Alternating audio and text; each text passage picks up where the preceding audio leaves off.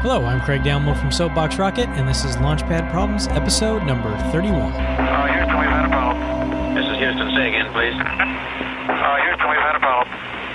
Today's problem is a problem of randomness. Your task or your problem is to build a device that selects a random number.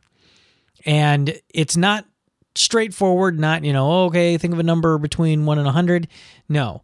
You have three constraints for your apparatus, machine, program, whatever you want to develop. And it's one, it has to produce a number. It has to be able to produce all numbers between 1 and 1,000, including 1 and 1,000.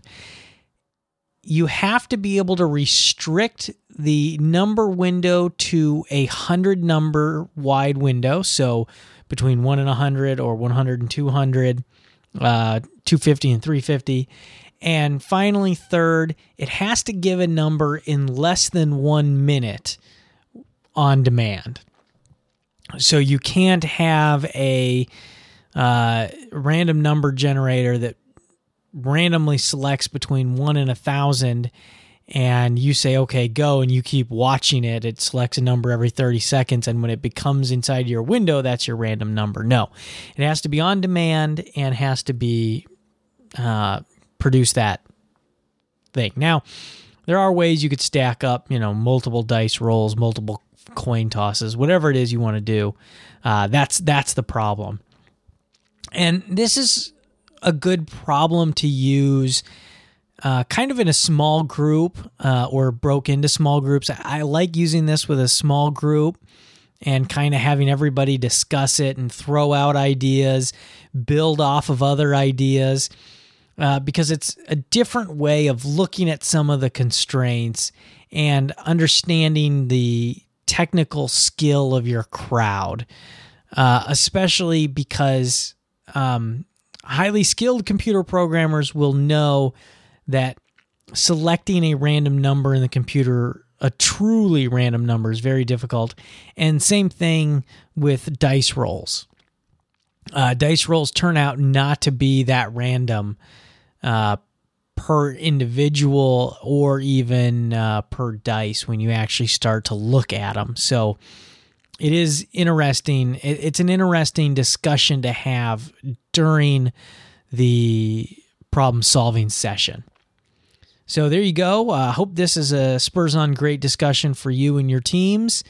If you got any suggestions for the show or you want to give your team's solution to this problem, you can email me at lpp@soapboxrocket.com or interact via Twitter @soapboxrocket.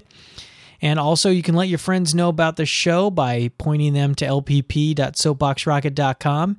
And, of course, you can join the Slack channel by signing up at lpp.soapboxrocket.com/Slack signup.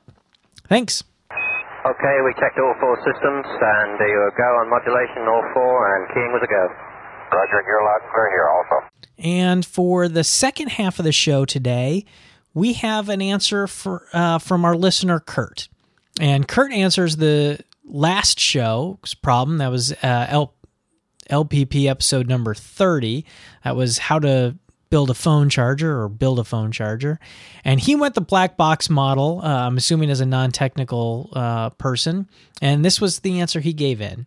He said, I would put the black box under a moon bounce and have people jump up and down to charge the phone. I like the idea, and I think it could be a lot of fun. It would be a lot of fun to put somewhere like an airport that free phone charging, but require that the person jump up and down in a giant inflatable castle. But I do, from a engineering standpoint, I do question the efficiency of the amount of power you have to use to inflate the castle or the moon bounce, as opposed to the amount of power required to charge the phone. But it's just for fun, and using the straight power to inflate the electricity that uses to inflate to charge the phone would violate one of the constraints. So good job, Kurt. So what do you think of Kurt's answer? Do you think it's a good one? Do you have a better one? Let us know. Remind you, there's 3 ways to interact with the show. via Slack. You can sign up at lpp.soapboxrocket.com/Slack sign up. You can email lpp@soapboxrocket.com, or you can give feedback via Twitter @soapboxrocket. And, Slack and Twitter are the best for having open discussions on answers like Kurt's moon bounce. So thank you again for listening.